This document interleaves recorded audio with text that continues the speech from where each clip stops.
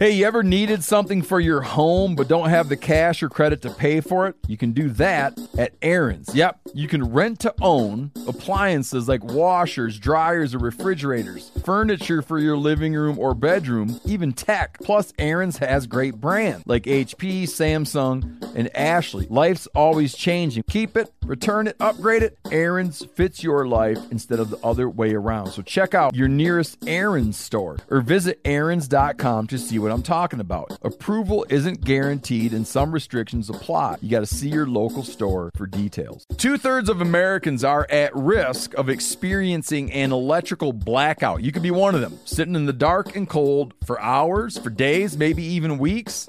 Are you ready to protect your family? You could be with the Patriot Power Solar Generator 2000X. These things are sweet because this generator has double the capacity and is expandable.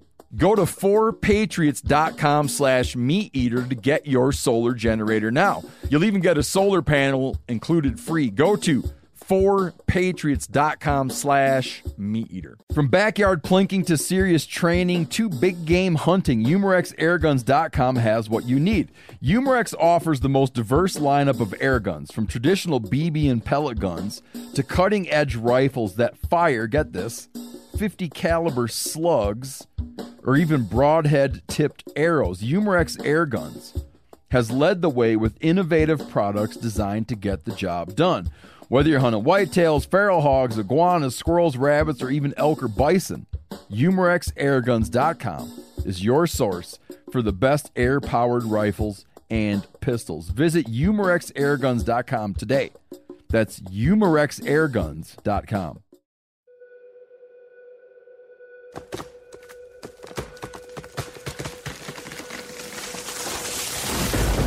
This is the Meat Eater podcast coming at you shirtless, severely bug bitten, and in my case, underwearless. We hunt the Meat Eater podcast. You can't predict anything. Presented by First Light, creating proven, versatile hunting apparel from merino base layers to technical outerwear for every hunt. First Light. Go farther, stay longer.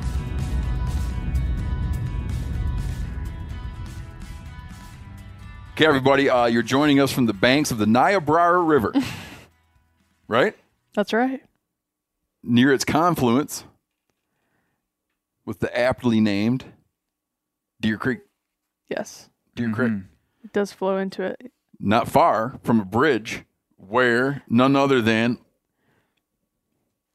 Buffalo Bill Cody, maybe. Buffalo Bill Cody was probably photographed. Yes. Is he the same as Wild Bill? No. No. That's Hickok, right? Wild Bill Hickok. What was Wild Bill Hickok holding when he died, Dirt? Dead man's hand. Yep. Yeah, but what was it? Aces and eights. And what was the fifth card? I do not know that one. Some historians argue he had a 7 of hearts or something like that. Not a cool card. I thought it was a full house. The interesting thing about the Niobrara River where we're sitting right now is if we looked out the window and saw one, it'd be on the wrong side of the river for us. It'd be on the wrong side, yeah. It'd have to run through the yard to be on the It'd right have to side. jump that river and it'd be in our hunt zone. Yep. And we're actively hunting right now. We're taking a break. We are. We're going to keep this tight. Last evening. So we got unfinished business. The last evening of our hunt. Clay got a deer a little too quick. A little too quick. I don't He know feels about bad that. about it. He's got survivor's guilt. I really do. He's got like a version of survivor's guilt. And he's writing a song called Should Have Been Me. Why isn't it that why would it be that I feel like the song should be It Should Have Been Steve. Well, I mean, what should have been you? Well, it's actually favorable to you because so the way this farm sets up, Steve has been off hunting and because I've filled my buck tag and we can come back to that. And we have been like 1.5 miles away on a hilltop watching you hunt and watching deer and watching what's going on. And just the phrase that comes out of my mouth to Dirt is, it should have been me down there on the battlefield. It should have been you. It should have been you. Jeez. It should have been you up here taking it easy. Me and Dirt having the time of our life, just writing drinking songs. coffee, writing songs, just living in the glory of a filled buck tag. Because because I feel like the buck was rightfully yours, because on the first morning, Jordan took you to the honey hole, and she put me in, honey hole number 2. Okay. You feel that that's what happened? Yeah. Jordan. And Here's why I don't think. Here's why I don't think that's what happened. Because she also goes and hunts that spot. I She's know. killed deer. It's not like she's like I feel it's like a toss up. Well, no, and she rightfully should have took you there. I mean, it's like there's always, I know hunting, there's always a best spot, okay? And she took you to the best spot, and y'all saw a buck that morning, and then that afternoon we had a guest come into the camp, and there was some decisions made, and you wanted to go for a walk. In the guest's best interest. Yeah, I know. And that's why it should have been me. Yeah, that's why you got survivor's guilt. Yeah, and so Jordan sent me back to where Steve was gonna sit. Yep. And I mean, like clockwork, this really nice 10-point buck came out, incredible hunt. Deer came in, killed the deer. So I mean, I call the buck Steve's buck. That's a good name for it. Steve for short. And then Steve's, we've struggled we just hadn't killed a deer yet. So that's all. Joined also by Chester. Chester's here. Hello. Chester's learning he's learning a new song. Tell everybody what song you're gonna learn for me, Chester. It is Tonight We Ride. And you're gonna he's gonna put the Hoo Yippa song on hold. Yep. That's a Tom Russell song. Oh, I was just telling Clay about Tom Russell. Oh man, Bloody it's good. violent song. It's definitely violent. Dirt's here, and then Lauren Moulton, who's always on but never says a hell of a lot. Tonight we ride. He sings though. Tonight. He does sing much, but he sure can sing. Okay. There's a handful of things. Oh, Dirt, right off the bat. We got to talk about WD-40. So listen, this is a great story. Get your thing out. I don't know what you're talking about. Okay, we're sitting there up at my new outboard motor mechanic in Ketchikan, Alaska. Tyler at Ketchikan Honda advised us to, when you're winterizing your motors, when you're winterizing your engines, to take the cowling off and hose everything in there with WD-40. Okay? Yep. So Dirt was doing a little winterizing, and I instructed him to do this. He came to me, and I tried to please him with some trivia, in which I asked if he knows what the WD and WD-40 stands for. And I didn't, but you didn't, and I said what? Me. You said water displacement. Then 40. Dirt said WD-40. Dirt's like, well, I'll give you a little known fact. Tit for tat. He's like, you're not the only one who knows little known facts. Dirt says WD-40 is not actually a lubricant. Just a water repellent. It's just a water repellent, to which I said, that's the stupidest thing I've ever heard. And as an example, I said to Dirt, imagine you have a rusty hinge and you put it in a kiln for a decade. No moisture.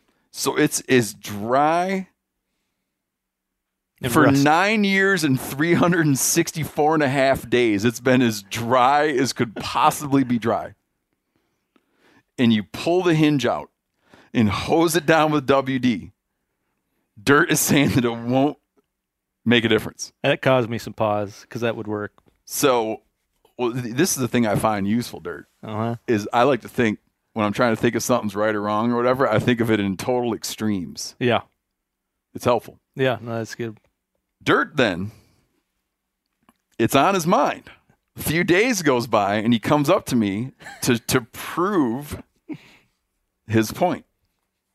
And he has a screenshot of an article he found online. Very gloatingly, which says, and he's all proud of it. He's all proud of it.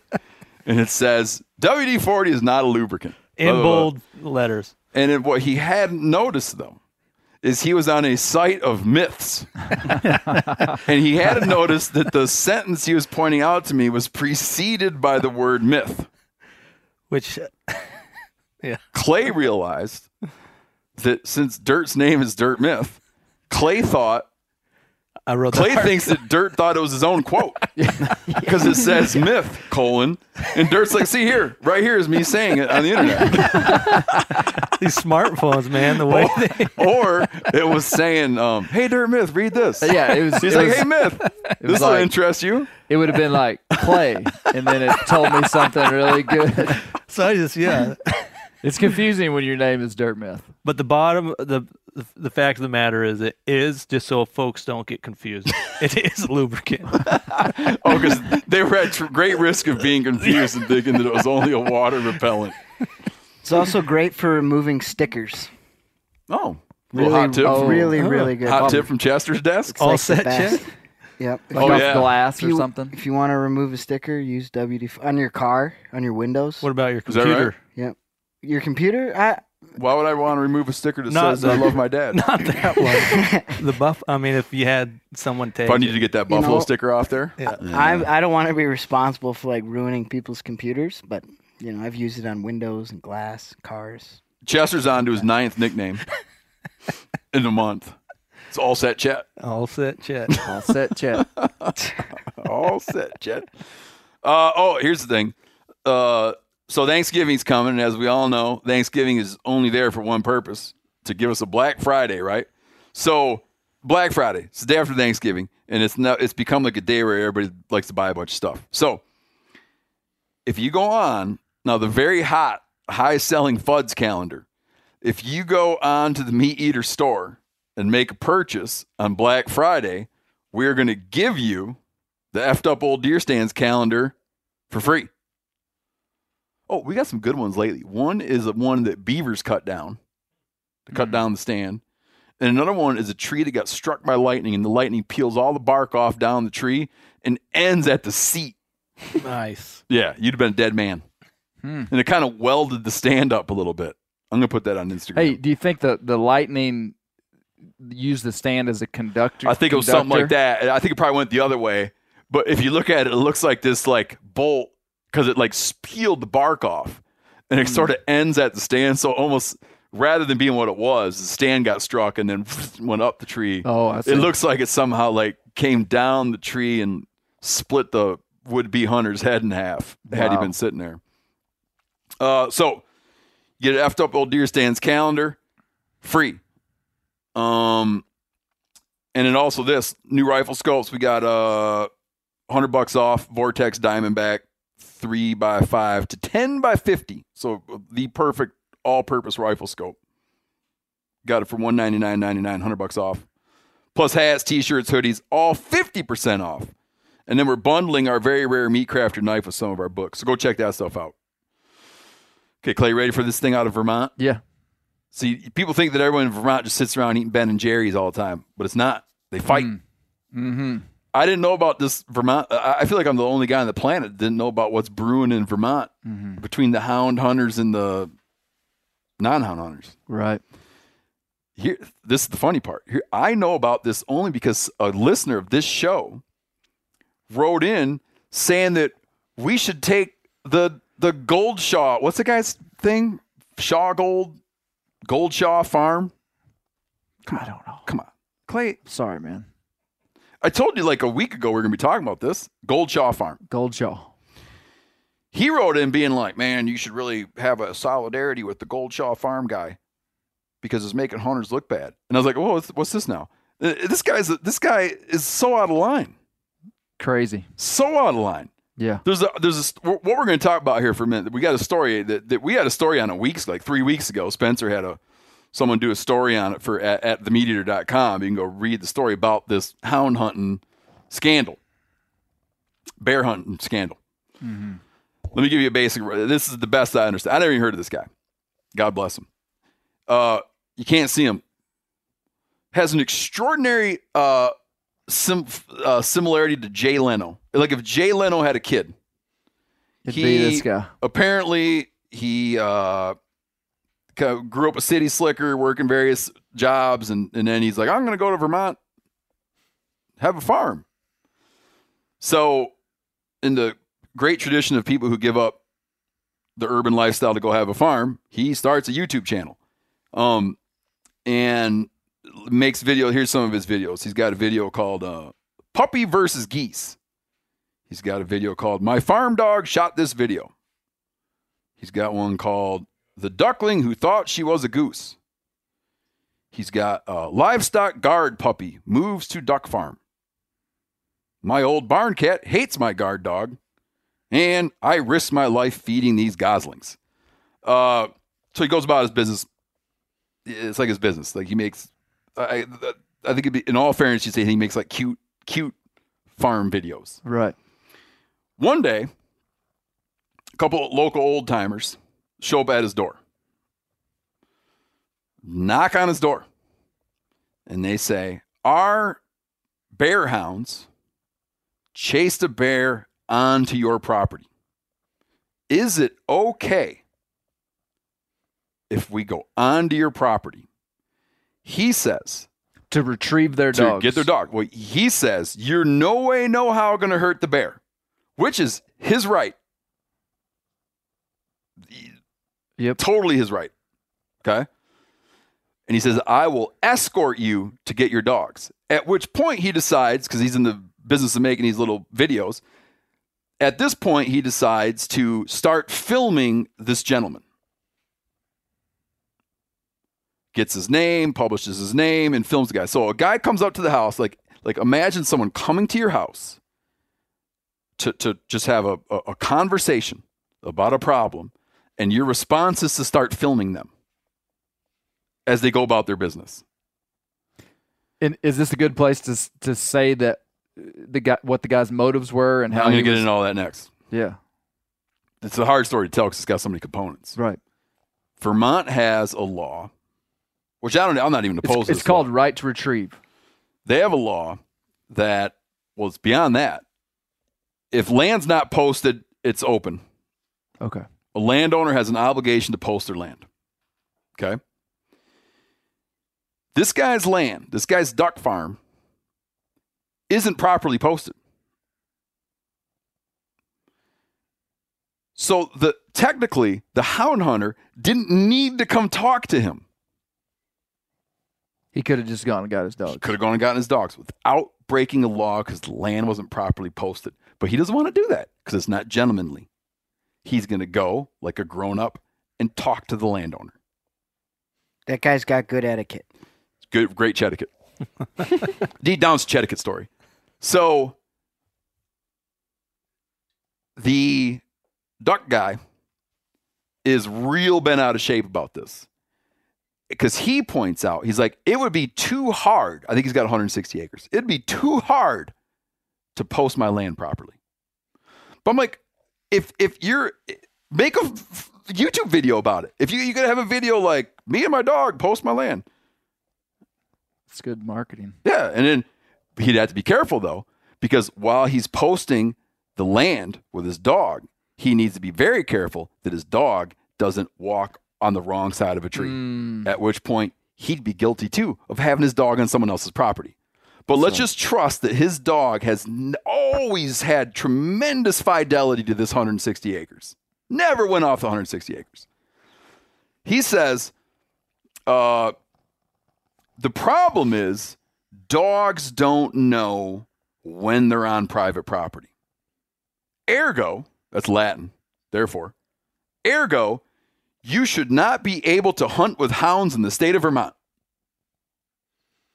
And has now gotten hundreds of thousands of signatures on some petition to ban hound hunting in Vermont because he's so concerned that a dog would come on his land. An icky dog on his land. I mean, come on. It's wild. What's also so puzzling about it is this whole thing of like, oh, I moved to the country to be like a country person, but I sure hate what these country people are up to. Right. You know, that's the thing is that, and you've heard the phrase that people left where they came from because they didn't like it and try to make it like where they came from when they move to where you are, you know. But what I was talking about, the right to retrieve, there are some states that have hound hunting laws that have a right to retrieve law because these are tree dogs. So a tree dog scent trails game until that animal runs up a tree. That could be a raccoon, that could be a bear. And a right to retrieve means if your dogs are treed, You have the right to. You can't take a firearm, but you have the right to cross Get your lines dog and go back. get your dogs. And here's the thing. That is, that's could be slightly intrusive to some people's ideas of private property. But when you look at the broad macro picture of North American hunting and even human existence on planet Earth, people's connection to hunting dogs, I'm getting to the point where I'm saying that it is a legitimate argument that it is almost a human right to express part of our humanity by hunting with dogs. I mean, there's arguments that say... Put that on change.org. Me and Jordan today were talking about how come everything on change.org is annoying. You should put something like not annoying on change.org and make that like a thing that's on change.org. Well, so here's all that I'm saying is that people should make a place in their world where it's okay for a houndsman to go get his dogs if your dogs get on your land. Yeah. Like in Arkansas, the old-time farmers that have long history in our region in the Ozarks, they just kind of know that coon hunters might come on their land at different times during the winter. That's part of his thing that he's all been out of shape about. Yep. This is like the guy that came to his door to go get his dogs on his property was the last straw. The first straw being a night some raccoon guys had some dogs barking on his place and they got his dog to barking, and that is just unacceptable. When you're a real farmer, that is just a bridge too far.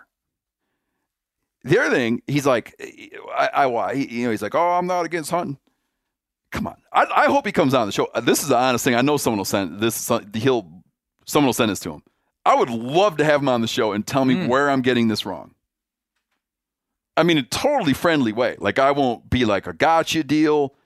It'll just be like, I'd be like, okay, tell me the story, just so I understand it better. Like, what happened? Because he also gets into like, he's not opposed to hunting. He's not opposed to using bird dogs, but somehow he doesn't like hound hunting because the hounds have a tracking collar and you're not close to them. And so it kind of turns into like a fair chase thing for him as well. But I mean, aren't his ducks are in a pen? What are their odds of getting away? Do a lot of them get away? Yeah. People or do they wind up all being dead? People use the GPS thing as a way to talk about fair chase with hounds, and I think it's bunk, because we use technology in every other part of our life and even in every other part of hunting to make the process safer, more efficient, easier in some ways. More educational, I'll point out, because you're going to go after you're not going to go after trail cams. But you're going to make a point. I don't even have to go there. No, please. But I'm just saying that. No. Don't let me stop. Make the point. Well, I was just getting excited about. I was getting excited about your point. I could give 1,000 reasons why GPS collars on dogs make it less likely that you're going to lose your dogs. So it's good for the dog. It's safer for the dog. And he cares a lot about dogs because he's got a lot of stuff about his dog on his thing. So I would think he'd want these dogs to make it home to cuddle at night. If he cares about his dogs, he will put a GPS collar. He doesn't care about those dogs, so that they won't cross a highway. I can tone my dogs back off of private land. My dog's tree on another piece of property, I can tone, and tone doesn't mean shock them. Tone means just beep their collar, and they will come back to me. A lot of houndsmen have that capacity of their dogs to long range give commands to their dogs that'll cause them to come back. So this whole idea that GPS makes it not fair chase is not okay. I got another point about this whole thing that hopefully we can have this guy on the show and we can ask him about. Not too long ago, my kids were out shooting their bows in the yard, and they're not above just letting one fly now and then to see what happens. Well, he had a whole thing about what happened, but the long and short of it is they launched one and stuck it into the neighbor's garage. Oh, wow. Okay. Out of a stick bow. He didn't want to do this, but I said, you're going to go over and you're going to knock on that man's door. And I know the guy. He's an admirable guy. I'm like, you're going to knock on his door. You're going to tell him you got to tell him something. And you're going to take him and show him that arrow in the garage. and I already know the guy. So I know the guy he's cool. And he's going to be like, he's going to deep down think it's funny. But so I'm not sending him into danger. Like if I had any question, I wouldn't have done it. But I you know what I mean? I know how it'll be. I know how it'll go, and it'll be a good lesson for him to go and fess up. And his buddy, my kid's buddy, already took off, crying. Oh wow. One minute the moment my kids are out there and his buddy's crying and his buddy rides off on his bike. I'm like, what happened? And Jimmy's like, yeah. So I said, listen, man, you're going over there right now, friend or no friend. Okay. Imagine that he'd gone over to knock on the door, and the guy that answered the door answers with a cell phone And shames Jimmy. and records him. And then records him going around to show the arrow. Yeah. Records him apologizing, and then goes and posts it to YouTube. And says, this is a boy Lambasting. named Jimmy, and here's roughly where he lives. Here's how to find him. He's a danger with his arrows. Complete disregard for human safety. And it made my dog bark. No one would do that to a person. Yeah. It's a war on Christmas. It's like, I'm going to get all riled up about it, but just like, it just burns me, man. What'd the neighbor do, though, when Jimmy confessed? Just He did what I thought he'd do. Yeah. Just He thought it was funny, but he's like, hey, okay, just don't shoot the garage anymore. Like I said, I wasn't like feeding him into the mouth Steve, of a lion, you know. Let me say something about. So there's this thing there's a trend that happens with social media and with where there's these isolated incidents that make, and it's a lot of times hound hunting, look really bad in the public eye, and so this guy got on there and started this petition to ban hound hunting in Vermont. It's got a ton of traction but what's Oh yeah, and I guess his like social media following now is like social media following like explode, like it explodes. It's a one-stop sell to tell someone that has no history with hunting, no history with hounds, no history with rural life. It's a one-step sell to say these hillbillies out there are using dogs to hunt bears. That equals bad. That's And a they ain't even one-step hillbillies sell. because they got radio collars. That's right. They're like sophisticated hillbillies, which is the worst kind. It's a much harder sell to take someone with no historical understanding of why would someone use a dog to hunt a bear. They have it's a 5 or 10 step sell for me to say, to talk about the historical aspects of humans hunting with dogs, and I bet if you went and interviewed this houndsman, I bet money that he's got family history of his family using dogs in Vermont for years. He's not from there, I don't think, or wherever he's from. Yeah, but it's he's just there for the maple syrup and Ben and Jerry's. It's a harder sell to make someone even begin to understand bear hunting with hounds, because does he think like should the Cherokee not hunt with, like the Cherokee hunted bears with dogs? Oh, they did for sure. Should they not be doing that? Is that naughty? If they put a collar on it because they want it back at night. Yeah. Ugh. Here's a good story. You got anything more to say about that, Clay? I'm good. That's a little sophisticated for the Book of Chetticut. Yeah, you could probably put some kind of short in there. Clay, you should like a little sidebar. The Book of Chetticut could have little sidebars of little things that happen. That would be Examples. great etiquette. Great etiquette would be if you live in a place where they use hunting dogs. If you see a hunting dog, what do you do? Say hi to it. If dogs are on your land, you give them what a treat. do you do? Yeah, and typically you don't want to do anything to them. Snuggle them. If they have a tracking collar and the dog looks in good health, just don't mess with it. Mm. I mean, if the dog, somebody knows exactly where that dog is and they're trying to get it back. If it's in some place it's not supposed to be.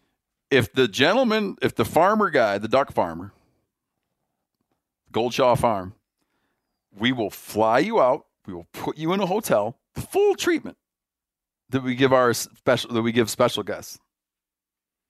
Hey, it's a nice package. It is, Mr. Goldshaw. Fly you to Bozeman, put you up in a hotel, come on the podcast, tell the story, and maybe I'll be like, yeah, you're right. That's a good point. I don't know. Remember, What about the houndsman? We not inviting the houndsman? I can't have both out at once. I mean, we already interviewed him You could be like Judge Judy. We'll set it up like a courtroom. That'd be great. Here's the man. deal. Guilty. And this guy. Now, listen, I'm all for his story because we already interviewed the houndsman. Yeah, we know what he did. We interviewed the houndsman. I'm just saying he's the probably thought an he was the upstanding houndsman. guy. The houndsman thought he was Upstanding guy. He thought he was. He's the. That's another thing. Like he's the head of the local houndsmen's association. Man. And the farm guy acted condescending about the existence of that. He's like, yes, there actually is a thing. Like that's naughty. It's ignorance. That's the story of ignorance. Like he's a part of the Duck Farmer Association, and yes, there is a thing. It's like, I hope he comes on. I'll be way ass nicer. Super nice.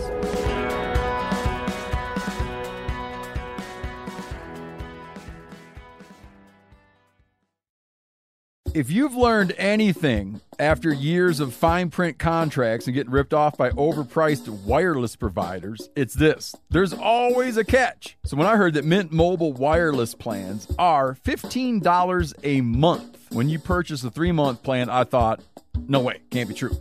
But there isn't a catch. Mint Mobile's secret sauce is that they sell wireless service online. They cut out the cost of retail stores and pass those savings directly to you. All plans come with unlimited talk and text, plus high-speed data delivered on the nation's largest 5G network. You can ditch overpriced wireless with Mint Mobile's limited time deal and get premium wireless service for just $15 a month. To get this new customer offer and your new 3-month unlimited wireless plan for just $15 a month, go to mintmobile.com/meateater. That's mintmobile.com/meateater. Cut your wireless bill to $15 a month at mintmobile.com/meateater. Additional taxes, fees, and restrictions apply. See Mint Mobile for details.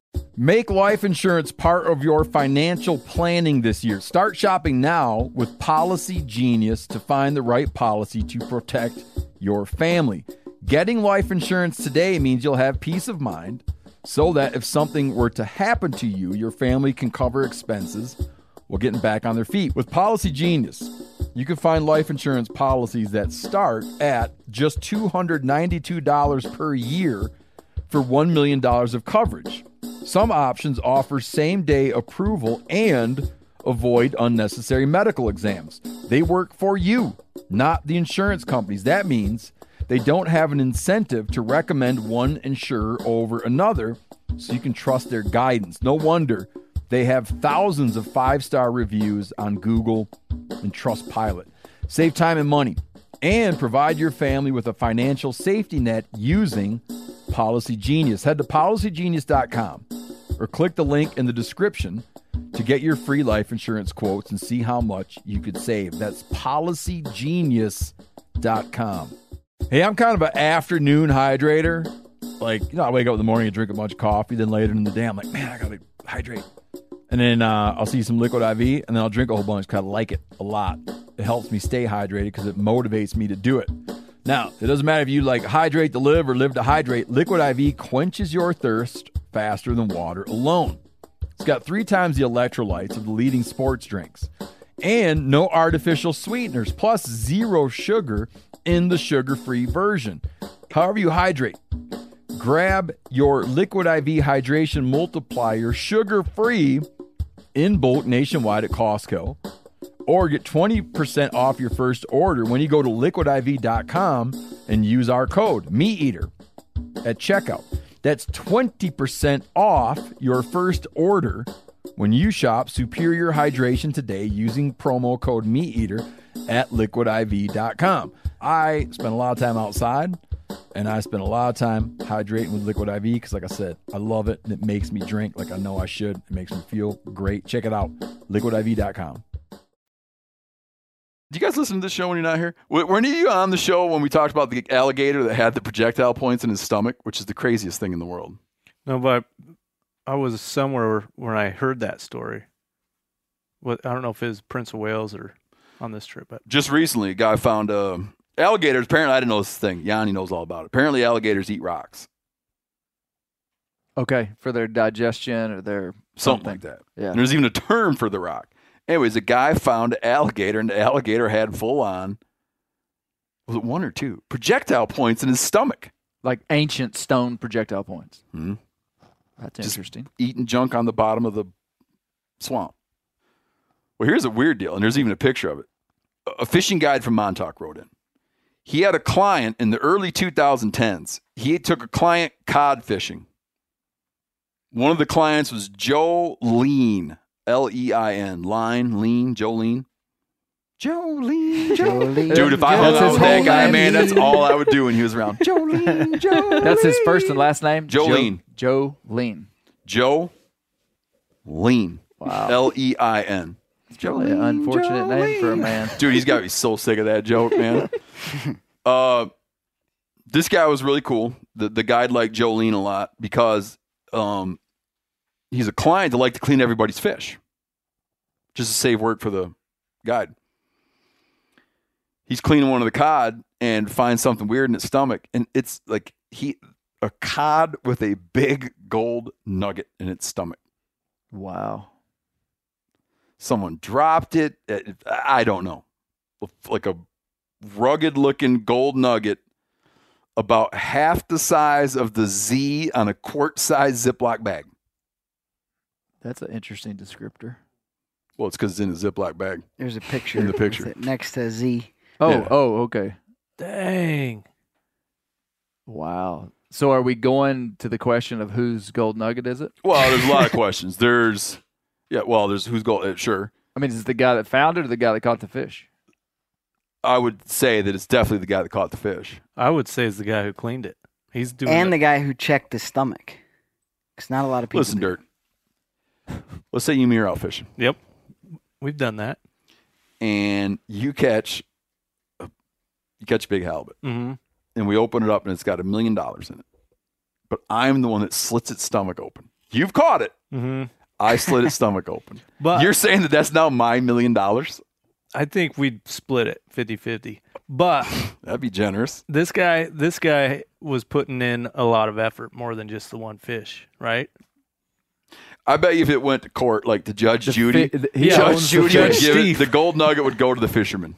I think so because it was his fish. It was And his then meat. legally, Oh, here's yeah. the other thing. Like think about it legally. Yeah, there you Had go. that fish been taken illegally, it would have been his responsibility, and it's his legal property. Yep. Okay. By it was property of the state. He caught it. It would then transferred to like his legal property. That's why I think It's his Steve nugget. would make a great Judge Yeah. Judy type figure on a show.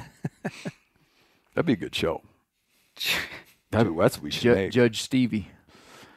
Yeah, we should make a show. It's just a matter if we could find enough people fighting about stuff. Hey, Oh, that's- yeah. Sounds like Hey, every. I think we you may could. we may need to take this off of the podcast, but this is a good podcast idea.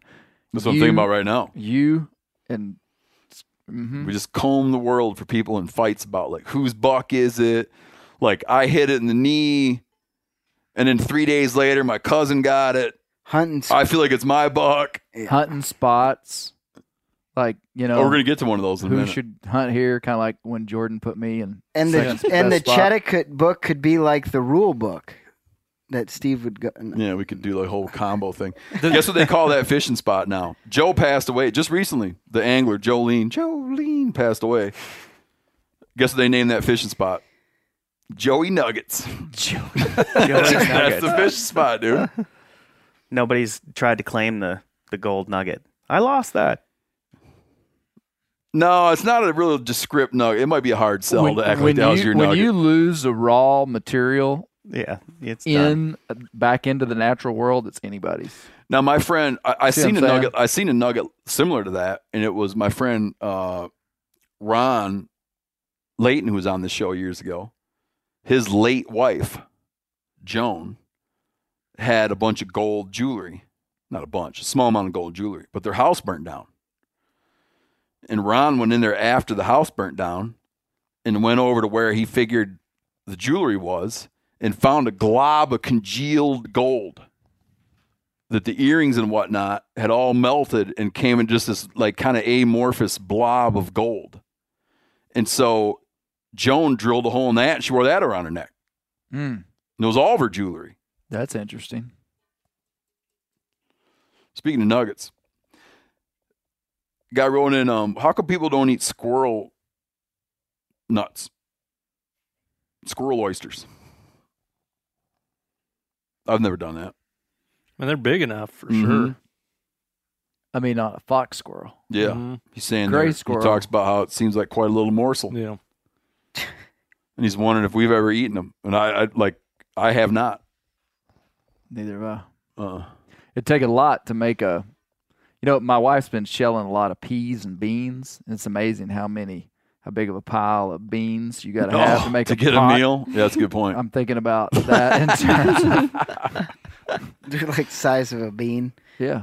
Yeah. I will say the Rocky Mountain testicles, you got to eat them fresh. Like out of branding Really? versus They're storing better them up. when that you don't like them frozen. No, we went to that Testy Fest, Testicle Festival. Yeah. Yeah, we used to go to that all the time. and they'd stockpile for the masses.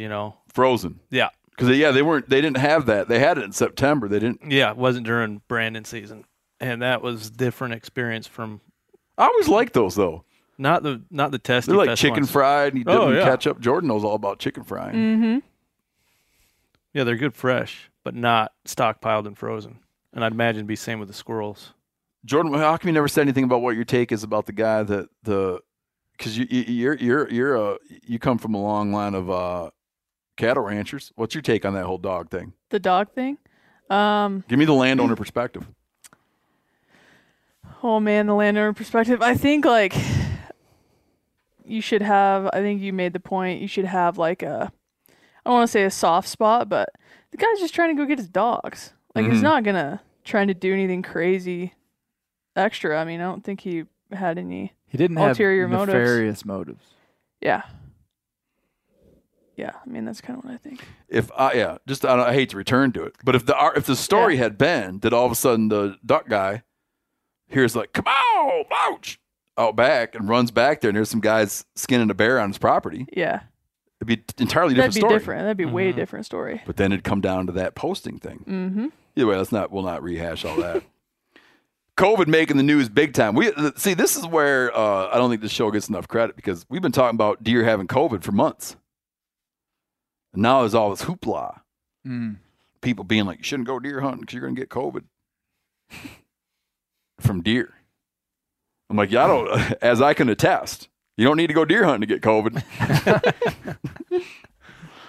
So they're like, this guy's like, I always like to eat deer tongues, but now I'm afraid I'm going to get COVID from eating the tongue. It's like, I don't know, man. I just. You got to cook it to Yes, cook it. 150 degrees and it kills it. So here's a quote from our article Check it. at themeateater.com. Here's a quote from it. The risk of white-tailed deer transmitting the virus back to humans appears to be low. Although a proven instance of deer-to-human transmission is yet to occur, the risk must be considered. Hunters should take precautions when handling harvested deer in the field, particularly tissues. Not that it's boring, but you can wear a glove, you can wear a mask when you're. It's just, come on, come on. This is the last thing on my mind. True. Zoonotic diseases, though, the idea that they're carrying the same disease to us is kind of spooky because we all know that, like, if chronic wasting ever transmitted to a Be horrible. human, it would be major. That's why I'm a big proponent of doing everything we can do to slow the spread of chronic wasting disease. Yeah. Yep. But I'm just saying that here's where I'm not a doctor. I don't know if you knew that. Just a judge. just a judge. I just feel personally I'm at a place, and I'm not going out on a limb here because this is I keep seeing editorials. I even saw an editorial in the New York Times basically to this point that there will be a point at which we've done about everything we can do For COVID. Yeah. There's a vaccine. If you want to take it, take it. If you don't want to take it, that's your call. But at a point where just it'll be like the cold. I personally, I don't know anything. I just know what I read. I just read stuff and analyze it, whatever. I just don't think the genie's going back in the bottle here. Now, CWD, that's different. Like I like catching COVID from a deer just seems. I suppose I already had it twice anyway. Mm-hmm. I mean, Steve's Both like a times COVID from deer. magnet. oh yeah, Both times from deer hunts. once, yeah, dude. I'm a sucker for COVID. I If get you- it. if I you- get it unvaccinated. I got it vaccinated. If you had killed that deer, you might have got a COVID third time, but I killed it. Mhm. So I skinned it. You feeling I feel good. I feel strong. the worry, and this is a legitimate worry. The worry is that, this narrative, that there will be this narrative about deer as dangerous or deer as, You know, I'm personally anti glove when it comes to skinning stuff. how come? You know, it's probably dumb, and I'm ready to change if someone gives me the correct, a better perspective. But yeah, Spencer Newhart, he always sends me a picture of himself when he guts a deer wearing gloves, because I think it just kind of ultimately makes you weak. What Yeah. if you're Probably, allergic? it's a great argument. What if you're allergic to the deer hair? Just weak. I mean, just Then you already are weak. Then Seth. you should be a duck. You Seth should Morris. be a duck farmer in Vermont. What, it's funny, Seth Morris is not here because he's sick. Yeah. So he's Weak. He's in a weakened condition. And Clay has revealed his total weakness. Seth is allergic to the dander on deer, so he needs to wear Is gloves. he really? Here's my take on gloves. As a guy that doesn't wear them but recognizes that you probably should, I can picture a world in which you'd regret not having worn gloves. But I can't picture a world in which you'd regret having worn them. This from a man who does not wear them. But that's the thing that's always in my mind. Yeah. I'll wear them if I have to skin. For some reason, skinning a fox or a coyote makes me want to put gloves Or on. a coon. I don't know why. I'm with you. Well, remember Remy Warren was dealing with a deadhead that had been in the sun a couple days. He was anti-glove. Yeah, but the gloves wouldn't have made any difference because he cut his hand. And that's Latex probably, glove isn't going to stop. Was it the just a blade. bacterial infection though? He didn't get some. He got weird blood. disease. He got blood poisoning. Yeah, like He bad. didn't get a disease. He got blood poisoning from an old deadhead. But for some reason, did he start wearing gloves after that when he'd process? Probably just put the fear into him. Yeah, that's what I mean. Here's another deer disease, and this is the one seems to not have any implications for. But this is gonna, Jordan, you'll be able to speak to this one. Epizootic hemorrhagic disease, EHD, which a lot of people in the hunting communities will say like blue tongue, which is like a form of or version of, but EHD. If you feel like you've been hearing a lot about EHD lately, you have. They're pointing out that northeastern Nebraska had bad EHD this year, real bad EHD this year. North Dakota had such an outbreak, they're trying to buy back deer tags right now. Wow. Jordan lost one of her best bucks probably to EHD. I think probably. He was laying next to the water. They Died like to by go the to creek? water. Yeah. Died by the creek, wasn't shot. No. I mean, we haven't found one since, but I just have an inkling. North Dakota's trying to buy back 30,000 deer tags in the western part of the state. So EHD is spread by a little gnat, like a little midge of some sort. And the reason they think it's popping up so bad right now, well, it says EHD and blue tongue. I need to like take 5 seconds at some point to understand the differences, if there are, between EHD and blue tongue. But it's spread from deer to deer by certain biting midges or gnats. They're smaller mosquitoes. And water plays into this because the midges are found near water. And it gives the animal a horrible fever. So when there's an EHD outbreak, people find all the dead deer out on the edges of ponds, in stock tanks, in creeks, along creeks. Because they get a horrible fever and try to go cool off, and it kills them quick once it sets in. But the drought is congregating deer at water. So it's able to jump more. Like you have, isolated water sources, a lot of deer congregating around isolated water sources, and so they're all getting infected more, and the drought is driving worse EHD outbreaks. And when you get an EHD outbreak, a bad one, it's not uncommon to carry off 75% of the deer. Ooh. It's 100% fatal if they get Is hit it? with that thing. They Yeah, don't that's get what I better. read. Yeah, and the incubation period was like 5 to 7 days, and once they start getting the effects, it kills them within 48 hours. Hold on, lay that out for me again. They said the incubation period could be anywhere, I think it said from 5 to 7 days. That's what the internet said. And then they start feeling ill. And they're dead within 48 hours. So it said when you find them, they don't like shrivel up and die. Like they just die. And then the outbreak, what ends an outbreak is the onset of sub-freezing temperature. Like frost, yeah. You get a frost, kills the bugs, puts a stop to the EHD. North Dakota, second straight year that they've been trying to buy back tags. The Game and Fish department there had 1,000 reports of dead deer after EHD surfaced in late August.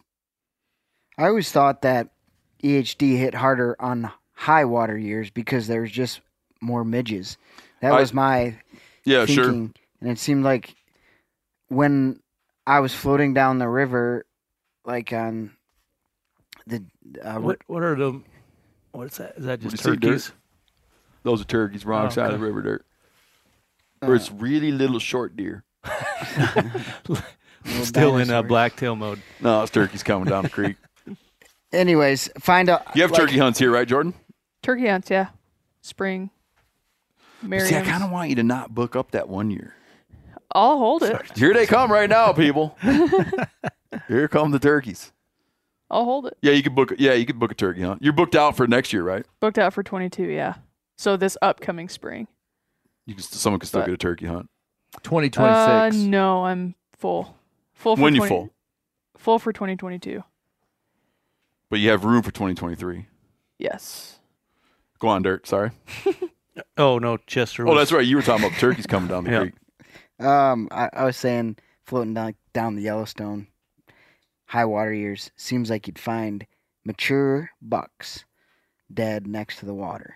More so, high water years. I should point out that this feller here, the veterinarian for the North Dakota Game and Fish Wildlife. So their veterinarian, Charlie Bonson, not Charlie Bronson. Charlie Bonson. Isn't that guy from, am I thinking the right guy? You're thinking of Charles Bronson? Not him. This is Charlie Bonson. He's throwing it out there. He's said one theory could be, so he's not acting like he's got it all figured out. He's just, making an educated, humble man, making an educated point here that record-breaking heat in October. So instead of record-breaking cold, which would be killing all the midges, it's record-breaking heat. It's an extended period of time they can get it. And he feels that the drought, so record-breaking heat in October created conditions favorable to midges and more viral spread. And the other thing about the low water is just a thing about concentration of, because it's communicable, right? It's like the same way malaria spreads. Like malaria is a mosquito moves from one person to the next person. So a mosquito bites a person, a mosquito bites another person. That's how malaria is spread. Well, that makes a hell of a lot more sense. I could see that being valid. Like, there's more than just a low water or high water year. Because, like, the river and the creek never change. Like, those water levels never change year to year. So it has to be something else to go along with it, Temps or... Yeah. I don't know, man. That'd be an interesting conundrum to sell back your tag. Yeah, you'd want to be like a team player, and their intent. But imagine that you wait and wait and wait, and all of a sudden, like, yeah, I'm going this year, man. And all of a sudden, they're like, just to clarify, their intent is to reduce harvest, not to EHD deer are not. Their intent is to reduce. Like they issued tags, like every year make an educated guess about. Right. You wait as long as you can. Your biologists are out; they're doing their surveys. You're like looking at conditions, and at some point, you issue tags. Yeah. And you're like, okay. It looks good. We're going to go with 10,000. And then, whap! October, people are still buying the tags, right? You're like, and then all of a sudden, there goes 75% of your deer, but you issued tags because you thought. And so they're going to hit them pretty hard. And so then you're like, man, we got to do something to try to rein it back. And, they put it to you voluntarily, like, if you want, we'd like to buy your tag back. Yeah. I'd put a little bonus on there. There's some lotto tags too. Oh, you think it should be a bonus? Well, I'm just saying. I mean, like, if you bought something for me from $20 and you wanted it back, and you're going to pay me, or if I sold you something for $20, and you wanted to buy it back for $20, I'd be like, I'll sell it to you for $25. Oh yeah. Like an incentive. I mean, It'd be like an incentive to turn it you back. see what I'm saying? I don't think you would do that though, because you're like an honorable dude. I feel like you'd let him have it back. Business is business, Steve. Man, them turkeys are still piling out. A new flock. Yeah, it's a nice group of turkeys. Oh, Look at them. Oh, they're crossing the flying river. the crew, going into the other. Here's a good one. This has Connecticut implications. Luke from Kentucky. He hunts public land in Kentucky. He's struggling with this. He's got an interesting thing, and he thinks I'm going to be on his side, but I don't know that I'm totally on his side. He's struggling with what he has deemed to be squatters, which is a harsh word. He's rubbed the wrong way by individuals who are putting their stands out the night before, weeks before season, placing a stand on public land. And he has an encounter with a guy that took it a little too far. A guy not only puts his stand up, but leaves his bow in it. On public land. So he gets there, and it's like the stand and the bow. That's unusual. Well, You doing that, it's like, let's just be frank. You putting the stand there, that you just have to face the facts. Anybody can hunt the stand. yep. It's public land.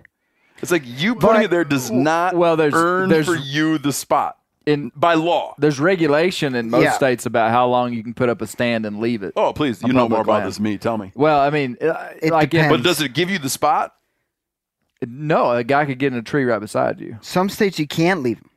That's right. And Like in Arkansas, on wildlife management areas, you have to have your name written on the stand and your phone number, and you can only leave it there for a certain amount of days. I want to say it's 2 weeks. So you could go in early and put up a stand and it would be legal. So I would say that there's law that's probably prescribed that would give this guy. I mean, I don't think there's as long as it's within the time frame that they say you can leave a stand, I'd say he's good. Well, his deal is this. Let me hit you with the other part of this, Okay. and you can speak to the whole thing. His deal, like, he's not saying you shouldn't be able to put a stand out. He's talking about interactions with other hunters in which someone feels that makes it their spot. Yeah. Like when he had a run-in with the guy, he said, "That's where my tree stand is. That's where my bow is. So that's where I'm going." I think if it's legal to leave a tree stand overnight in a place, just because you left your bow up there does not mean that's your spot. The guy He should have left his ass up there. The guy who walked in there with that ground blind did not know for sure that guy was going to come back, and he was there first. So, in my opinion, they both had a talk before they hunted, which I think is smart to do.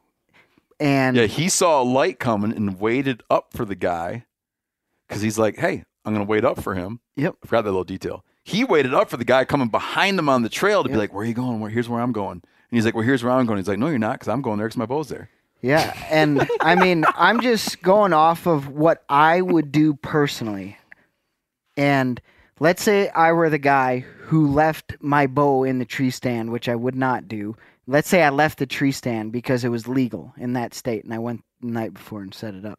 And I came, and there's this guy sitting there in the ground blind. Personally, I would not hunt my tree stand. I may quick take it down, but I would probably be like, "Listen, dude, you were here first. You didn't know I was coming to hunt my tree stand. I'm going to go try and find Well, what if some he did other figure spot." you were coming, but he's just there first? Either way, Yeah. you know, what if he did? I mean, the bow was up there, so they probably maybe figured some guy was coming back. You know what I would have done? I would have left my kid up there. Rotate them out. I'd be like, "Listen, You guys got Mondays and Tuesdays. don't you move. When I come up in the morning, you can run back. Go to school." What would you have done, Steve? Here's the deal. Here's why it's hard for me. It's like it just depends on. It depends on a lot. Like it depends on like how much space, how tightly people are concentrated. Do you know what I mean? Yeah, I mean, there's a lot of variables. There's a lot of gray area in like all if I of look these. and it's like an old man barely coming down the trail. You know, he's 98 years old.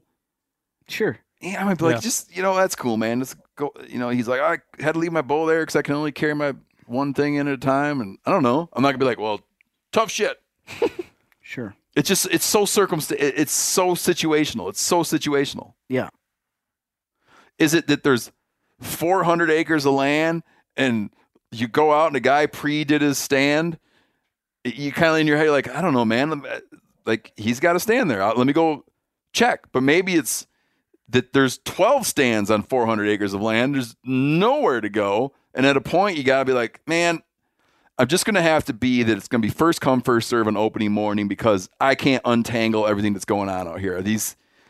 Are these like legitimately here? Did some guy come in and put all these up as a way to like claim the whole thing? You just make a little judgment calls. I'm a big fan of the hang and hunt and like take it down just for those reasons. Mm-hmm. And people not getting lazy and forgetting their tree stands in the woods and leaving them up, which happens all the time. You see it in Montana. But yeah, it's a lot of gray area, like you're saying. Yeah. Here's another one. Hang tight there, Jordan. I want you to know I skipped a lot of stuff. Skipped a lot of stuff? Yeah. Okay. Just to talk to you more. Here's another one. This is another landowner dilemma. This falls outside of Connecticut because this is just a whole different kind of peculiar thing, but it kind of fits with what we're talking about. Corinne did a great job of bundling all. Like Corinne and I'll talk about things we ought to talk about, and she bundled a lot of these like private property things. They're property issues, you know. The guy wrote in. He lives in St. Francisville, Louisiana. He owns 450 acres north of his place. On said property, there's a creek.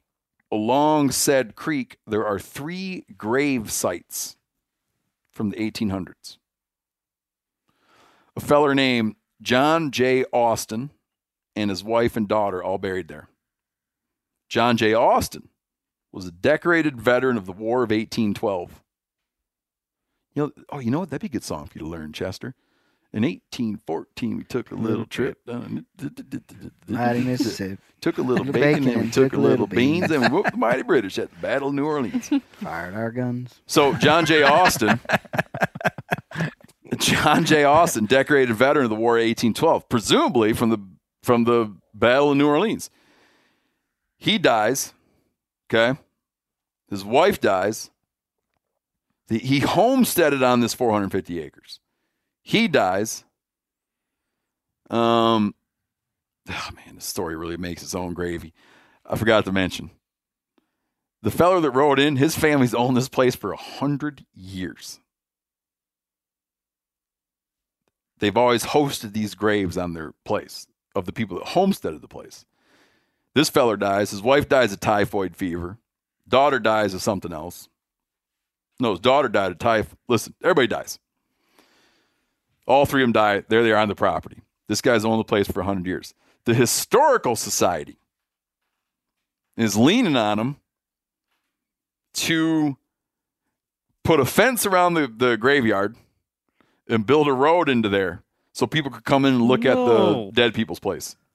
No way.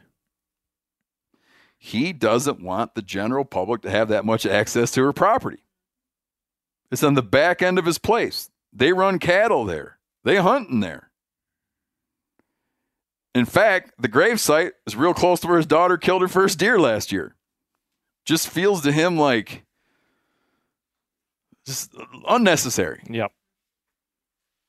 And he's wondering what we would do. There's a real clear-cut answer to this. Listen, if it was Abe Lincoln or something. Still no. Listen, Honest Abe, they would have took it a long time ago if it was Honest Abe anyway. They wouldn't be talking about it anymore. But let's say it turns out that that's where Honest Abe was buried. I'd be like, listen, it's Honest Abe. I'll relocate the him. great emancipator. Yeah. Let's put a road in. But just, I don't know. I mean, sure, he's a great guy. John J. Austin. God bless him. Yeah. But I just don't know if that, I don't know if that warrants that.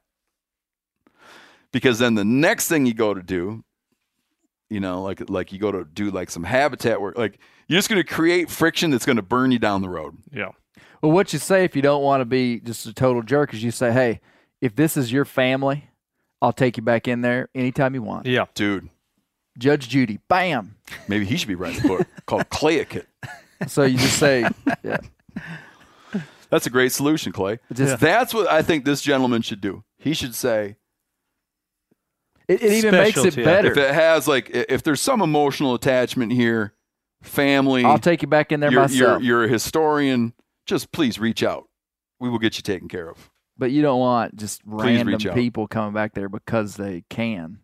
And they got no business being there, don't know these people. What? Yeah. You put a road in there, you lose some of that integrity of like the actual cool old gravesite too and stuff. Yeah, and then Just you like- got the grave diggers coming in. The Meat Eater super fans claiming their family to go check out this gravesite. You got a guy being like, it's my grandma, and I was thinking about how I'd like to visit her on opening day. She always felt opening day was very special. And I'd like to be there to honor that with my old rifle. Yeah, I don't know. That's a good solution. I think so. That's good, Clay. Man, we got to do a Judge Judy show, man. Does your verdict hold up when you decide guilty, non-guilty? Well, that's the hard part, because then you'd have to have the Historical Society be down here.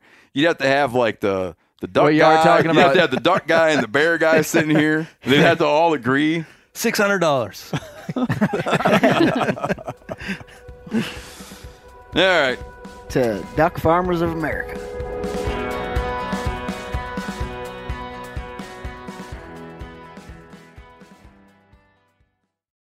Man, I've had a Helix sleep mattress for years, and man, that thing is nice.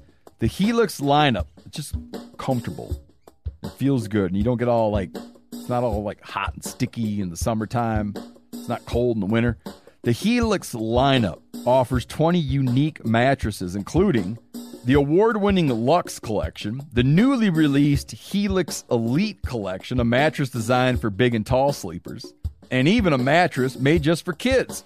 Take the Helix Sleep Quiz and find your perfect mattress in under 2 minutes. And your personalized mattress is shipped straight to your door free of charge. Helix knows there's no better way to test out a mattress than by sleeping on it in your own home. That's why they offer a 100-night trial and a 10 to 15-year warranty to try out your new Helix mattress. Helix is offering 20% off all mattress orders and 2 free pillows for our listeners. Go to helixsleep.com/meateater and use code HelixPartner20. This is their best offer yet, and it won't last long. With Helix, better sleep starts now.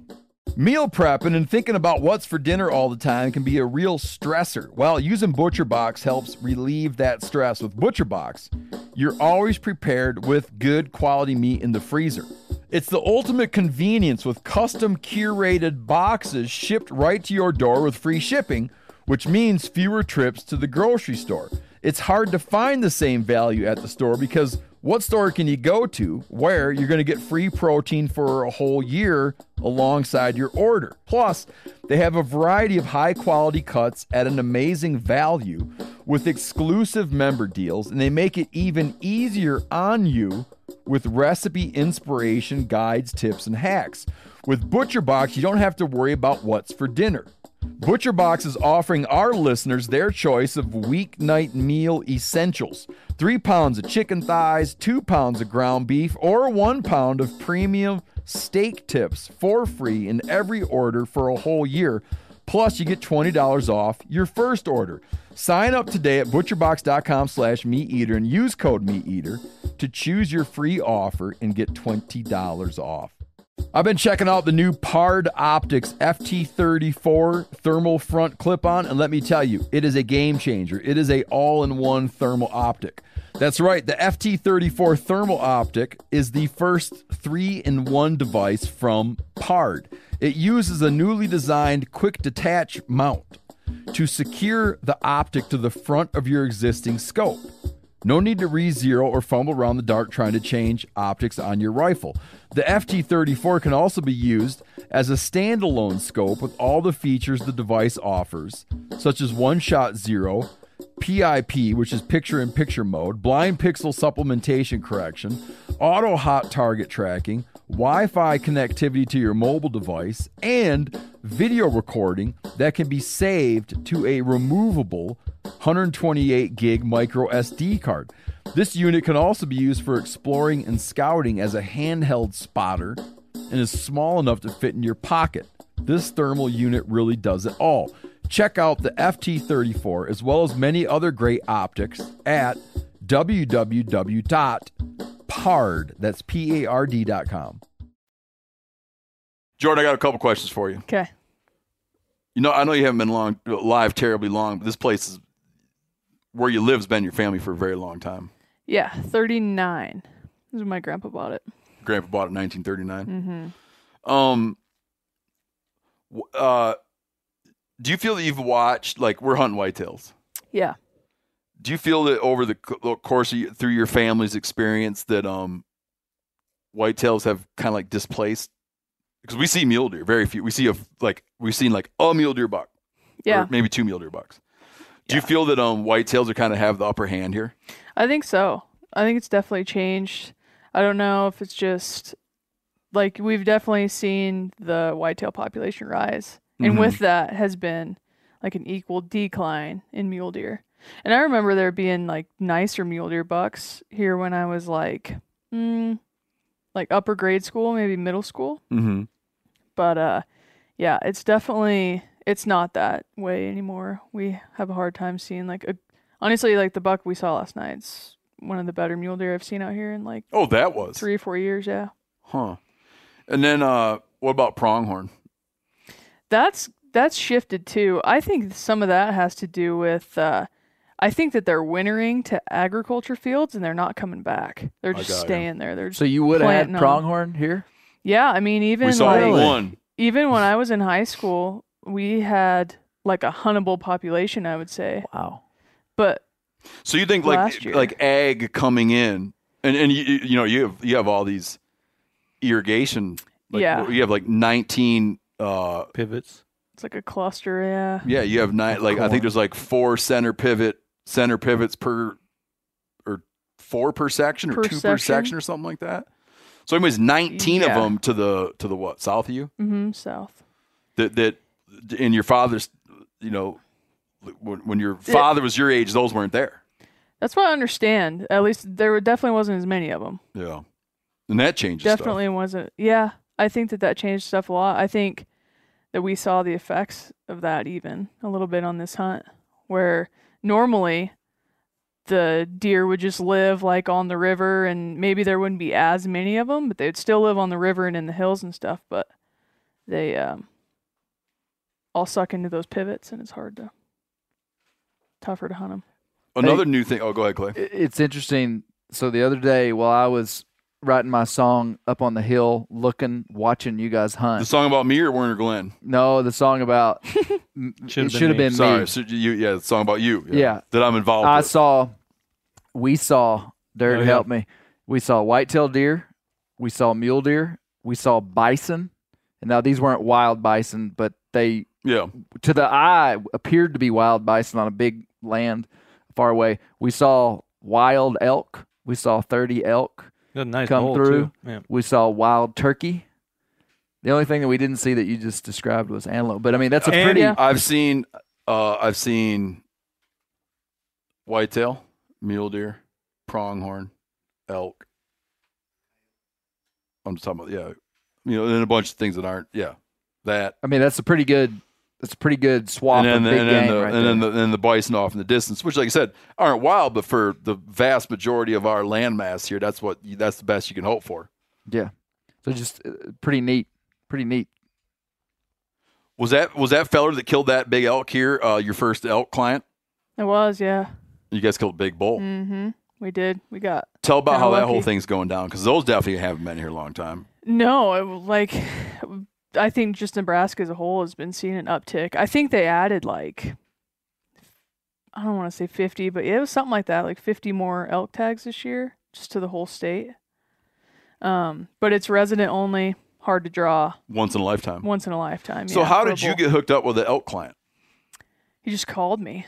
Honestly, I don't even know. I think I learned after that he'd called everybody else, and everybody else was full. But so he got a hold of me and asked if we could make But it how happen. is he like picking where? Like, it's statewide or not statewide? It's not statewide. Oh, I see. No, Okay. it's I yeah, got it's you. unit specific. Yeah, of course it's not statewide. Yeah. Yeah, that makes sense. So he had a unit and he was calling around, Yeah. called you. I think he was late to the game and told me that a bunch of other people were already full. So he called me and asked if we had if we had a good chance, and I said I thought we did. And yeah, we shot a 365 bull. Was he pretty happy? Wow. He was super happy. Yeah. Did you guys have fun doing Yeah, it? he was super happy. Yeah, it was good. It was honestly the first evening. Oh, of really? the whole deal. Yeah. And it was like the elk I would not say were like residing on the place. They were passing through. So it was a huge waiting game. Were you Just, were you sitting just sweating it going into that? there. Oh yeah. How long's the season? Yeah. It starts, let's see, it ends it's like 5 weeks. Oh, so he had time to try something else. If Yeah, it wasn't gonna work. yeah, he had some time. We didn't get in on the opener. I was on like another hunt, I think. And so I couldn't get here until like the very end of September. And it starts the 3rd week of September. So Since that was just your first elk client, did you have Yeah. to just kind of like make up a price? pretty much I just looked at what everybody else was doing and like got right in line with what I thought they were doing. Can you And he was cool with it. explain how the state requires? Like they have a landowner thing, but like Yeah. the requirement is interesting. Yeah, so you If have a landowner to, wants to enroll, you have to prove from what I've been working with a game and fish guy to try to get us in, like as a landowner. There's like a landowner section that's like north of town. That's like all the landowners just automatically they can apply for a landowner tag. But us, where we're kind of out of like the main zone of where I would say most of the elk are or have been, we have to apply like individually. So we have to like enroll the ranch into the landowner program. and then all the family members can do it. Yeah, if they're directly related to the owner, Okay. they can apply. And it's something like for every 640 acres, like 2 family members can apply or something like that. And it's still a long shot. It's still a long shot, yeah. And so you have to prove that you have elk on your place for, I think it's 3 of the 4 seasons. is That's the last that a I've neat heard. requirement. Yeah. Yeah, so you have to prove How do you that prove they're it? Trail actually- cam photos? Like what do you got to have? Yeah, pretty much. Trail cam photos, like any video, any of that stuff. I'm going to use trail cam photos just because it's date stamped and whatnot. So you can like prove that kind of thing. But the interesting thing about being in the landowner deal is you can, once you prove that you hold elk on your place, if you draw a tag, your tag is good for all of the Bordeaux unit or all of the unit that your land is in, not just your land, Yeah. which is So you could go hunt somebody Different from else's deer. place if you had. That's different than Permission. deer. you could, yeah, deer you have to stay on your own place. You know those like hostage things where you have the hostage holding the newspaper? You gotta get like an elk holding the the newspaper to prove when he was there, you know. Uh-huh. Yeah. I wonder how to what degree do you gather that it's pretty friendly? Or like to what degree do they kind of put the screws to you? You know, I just don't sort of know. saying like, no, I mean, because you can set the trail cam whatever the hell day you want. Yeah. I don't know. I don't think I've gotten that far into it. It'll be interesting to see how yeah. that goes. They just kind of put Like, me is it on like a a real list. good faith thing, or are they like, are you sure? Well, it I seems don't like know. if somebody was trying to fabricate that and couldn't prove it, they wouldn't have elk there anyway, so they couldn't kill one anyway. Do you see what I'm saying? No, it's good for the whole unit. Yeah, it's good for the whole unit. Oh, so okay. if we drew as a landowner, We caught Clay not paying attention, didn't we? I'm trying to follow, man. but yeah, you could go for the whole unit. So it's interesting. They haven't really, I mean, like 20 questioned me yet. They just put me on a list and told me to like start gathering some things to Mhm. prove that elk have been through there or we hold elk at least some of the year. and then they would get a hold of me. Tell them later to on. ask me and Dirt. Yeah.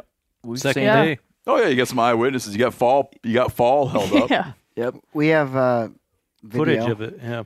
Oh, you know what'd be great? Here's keep this in mind. You know how that shed we found that you haven't picked up yet? Yeah. So there you know. Wait a minute. You Y'all know have when a story you hadn't told us about? Yeah. You Elk spotted shed? a shed? we've glassed up a shed twice and she hasn't walked over and got it yet. Really? The elk shed. Yeah. You need to go over there because you know when they like the date range that it dropped, They have to get drop. a real nice picture how it's kind of settled into the sand and whatnot. In C2. It's in C2 and be like, well, you know, he was here in March, whatever. Mm-hmm. I like that. That's good. That's detective work right there, buddy. Man, this is strong. We're building a strong case. Is it brown or is it white? It's white. Little sun. It's on your land, It's though? white. Mm-hmm. Really? Yeah. Y'all been holding I back. found. Y'all should have told us this. Yes. We found that first morning. Yeah, the first morning. We would have had time to Cross go it. get it. I feel like Yeah. this is a little bit off topic, but I feel like I need to bring this up because we're hunting in two different, like we're going hunting and y'all are going hunting. So when we come back together, I'm kind of a stickler on this in the camps that I run, okay, is that there needs to be a formal meeting to I saw you try to do that to me. give information Yeah. because like I'll pass by Jordan and be like, "What'd y'all see?" And she'll say something, and you'll pass by and say something totally different, and then the cameraman go, "Well, this happened," and no one knows what's going on. So that's why I like when he come back, it's like, all right, Powwow. and it's like Steve is going to tell us what happened today, and that's where we would have known about the elk shed. It's the last day of the hunt. This case in point to Clay's. Yeah, Yep. you're right. Here we are. We all knew it. You didn't know it. My hunt would have been more robust the last 3 days if I'd have known there was an elk shed on this property. Glassing that sucker up. We're trying to. Y'all took this from me. It's till tonight. When you guys get a deer here, you have to go down to the check station. Yeah, that's a rifle season thing. That's what that's for. Yeah, that's so a talk rifle to you season what thing. all like why and what all happens and where you go. That might be I interesting. mean, to the people. why is probably a good question. We didn't do it last year with COVID and stuff. They just Oh, they were didn't closed have the check stations. Check stations, yeah. Muzzleloader, you don't have to do check station, and archery, you don't have to do check station. You just call in, and like you tell them, like male or female, whitetail or mule deer. If it was a like if the buck had more than 11 inches spread or something like that. And you Do they just pull a say- tooth? No. So why do they need the whole thing? Why do they need the whole thing there? They don't take any I like have no biometric. idea. Do they take any measurements or anything? All the bucks No. are 2.5 years old. No. Yeah, that's That's the what he other thing says. that happens. He didn't take a CWD thing, did he? No, I told him he could, and he didn't. Yeah, he just cut the side of the mouth open, and he looked and he said, "Look like sharp teeth, 2.5 years old." Didn't pluck one Didn't touch it. He just said and they're didn't sharp. pull a gland. No. I thought they. So they just So- want to have it be that they're like, they're by the ones golly, that that's are a dead putting deer. it on. I think so. I Oh, don't and then know. he puts the metal locking He tag puts on the it. locking Okay, tag. so there is a thing that goes on down Yeah. there, but they're not like really maximizing information that could be pulled from these deer. No, I've seen them sometimes like they'll cut and like pull a gland.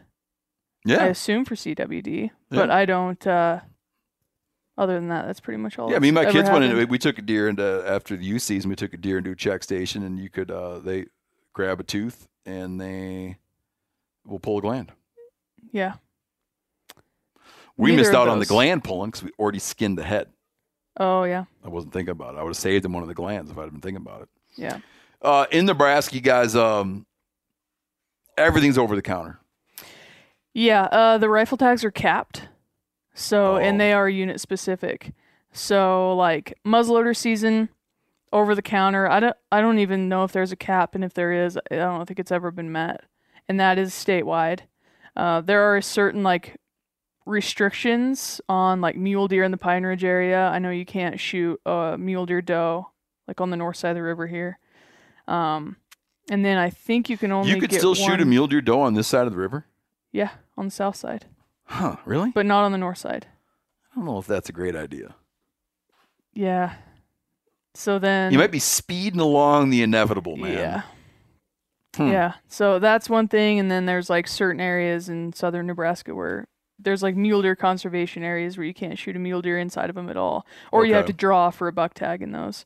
Archery is the same way, but rifle, they're unit specific, and they are capped, and they sell out pretty damn fast. The mule deer tags on the north side of the river sold out in like 2 days. Got it. Do you guide those? Yeah.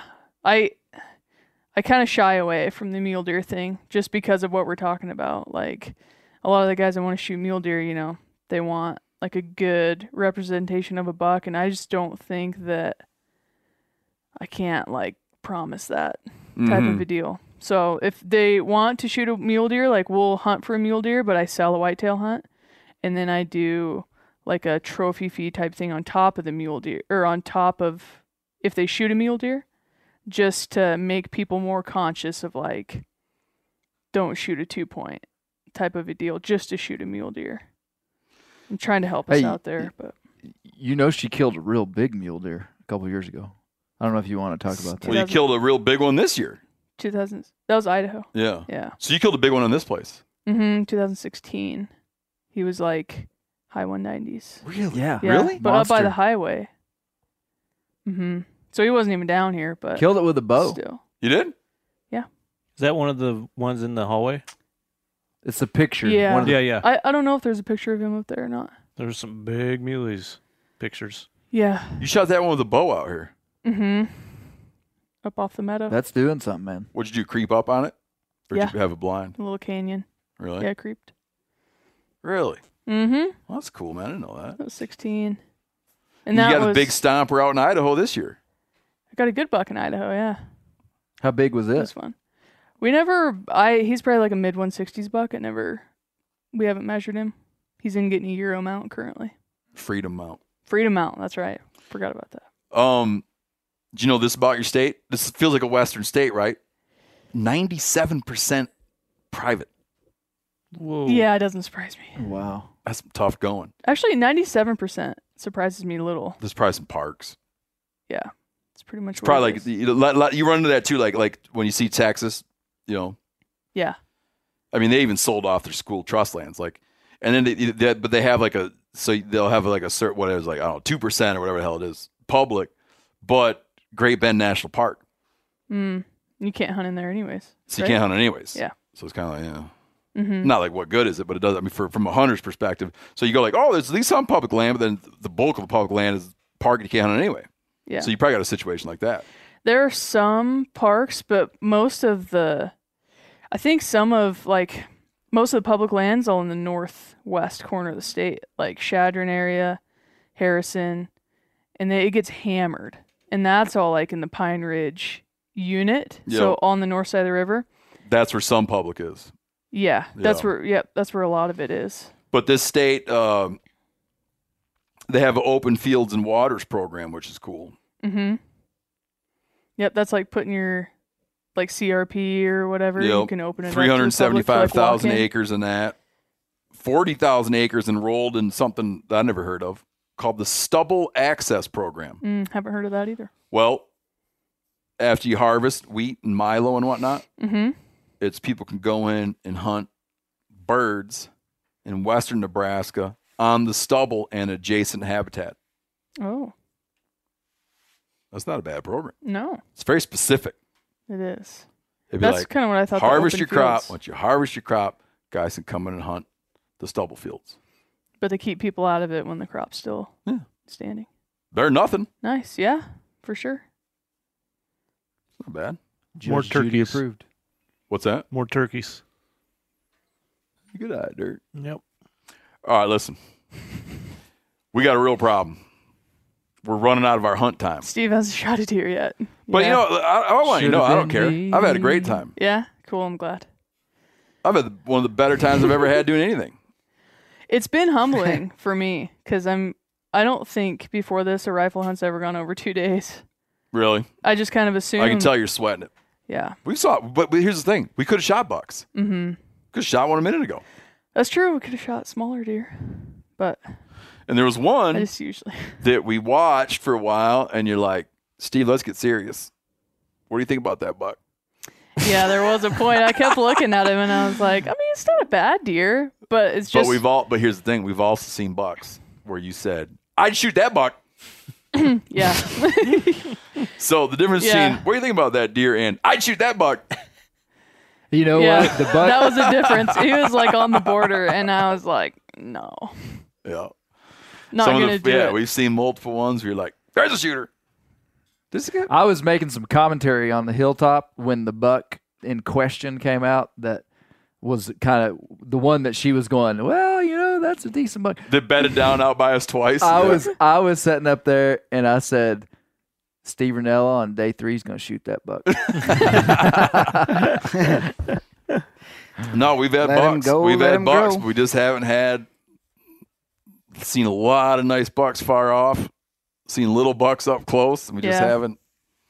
The corn Just is up, hasn't and quite. that's one thing I don't think we mentioned. There's a bunch of pivots, and this time of year, a lot of those deer are still in that I think corn. it is a hoedown in that corn. Yeah, I mean, miles of corn. it's like the Wild West. Isn't Miles that of what we corn. said? Yeah, I think it's holding them maybe more than I thought it was going to.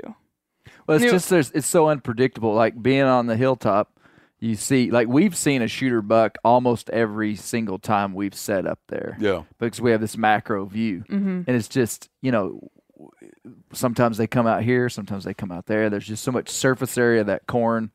It's just hard to know where they're going to be. Yeah, we saw a Yeah. shooter buck last night that was a mile and a half away going the other way, Yeah, chasing hot after a doe, and you're just like, it's kind of like you see it, but kind of doesn't doesn't matter. matter. You know? So it's, Yeah, I like seeing that stuff though. oh, for but sure, man. It can easily go the other way, where people are like, "Well, it doesn't even matter. So why are we sitting here if we can see him, but we can't get to him?" I'm like, well, valid, I guess.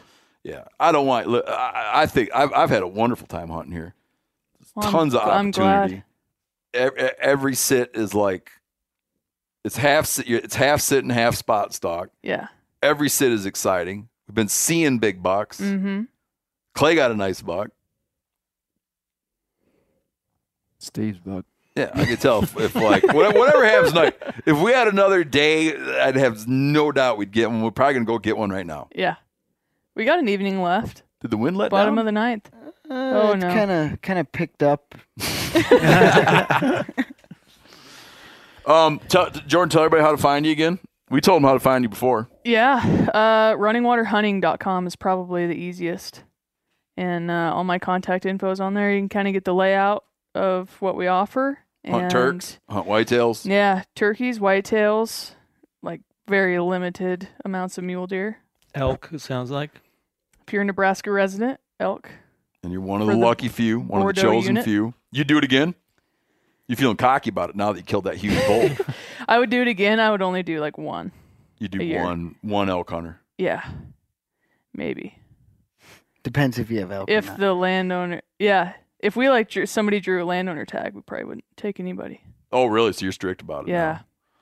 You play. Yeah. You play pretty conservative. I think so. Like there's some other outfitters that have taken like a lot of elk hunters, and I heard this year that they were having trouble finding the size, and I think that's from a lot of numbers. Got it. I think even deer and stuff should be if we're not going to put like a size restriction in, like a lot of guys are doing, like we're not going to shoot a deer under 140 type of a management style. Like I think if you don't do something like that, you got to be kind of conservative on how many people you take. Got it. Well, we could have killed an elk Quality. if we'd have been hunting elk this week. I mean, we had elk that we could have made a play on Jordan's land. I Is mean, that just right? to say, Okay. I mean, like this one little sector of calendar, because those They elk were, that like, we saw the passing other through. day, Yeah. they were coming right through. I mean, I'm not saying it would have been easy, but we could have. We just seen elk. We could have got. It's on. cool to be looking out and see all those bison, and here comes a herd of elk. Oh, Yeah. it really was. So weird. That's pretty sweet. All righty, we better go. Yeah, Gotta we're gonna boot up. shoot a deer. I got to take my pajamas back off again. My regular clothes back on. We're gonna go. Yeah. Get a big Bot- buck. Bottom of the Big ninth. box. Jordan, thank you for Thank you hosting guys. us. It's been awesome. you guys. This has been great. Thank you man. so much. This has been great. Really, It's it's been been fun awesome. having you People guys. don't know it right now, but we're all sitting in Lazy Boys. Yeah. Yeah, I was going to say something about this farmhouse. It's really neat where you keep people. This farmhouse. It feels like you're in someone's home. Small. Yeah. It's great. Cozy. What do you think That's about all what we that, wanted Lauren? to take it. It's been great. Yeah. Appreciate it. He doesn't Yeah, have a thanks lazy for boy. coming. No lazy boy. Still Padded cozy. though. A Cozy. lot of Western art hanging in here, which has got me like, I feel like I'm going to go deep on. This year I asked my wife for Christmas to get me, I want a frame. I told her right where I'm going to put it. In the bedroom, I want a framed print of C.M. Russell's The Free Trappers. And I was going to be like, and that'll be the end of it. It'll be the end of it. But now I found another one, Following the River by Robert Duncan. Yeah. So I'm going to have to go talk to her and be like, listen, 2 requests. in that wall That's for Valentine's Day, For Valentine's Day. I need Following the River by Robert Duncan. It's a good painting. All right, guys. Thanks so much.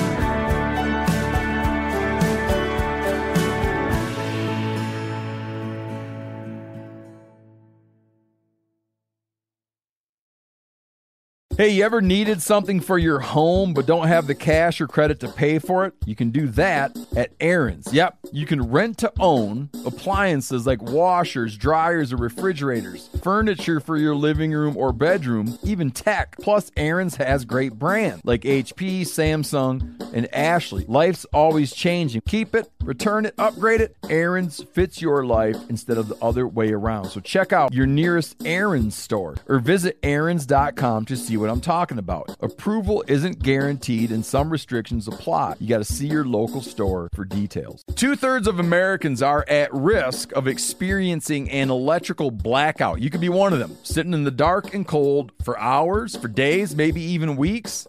Are you ready to protect your family? You could be with the Patriot Power Solar Generator 2000X. These things are sweet because this generator has double the capacity and is expandable. Go to 4patriots.com/meateater to get your solar generator now. You'll even get a solar panel included free. Go to 4patriots.com/meateater.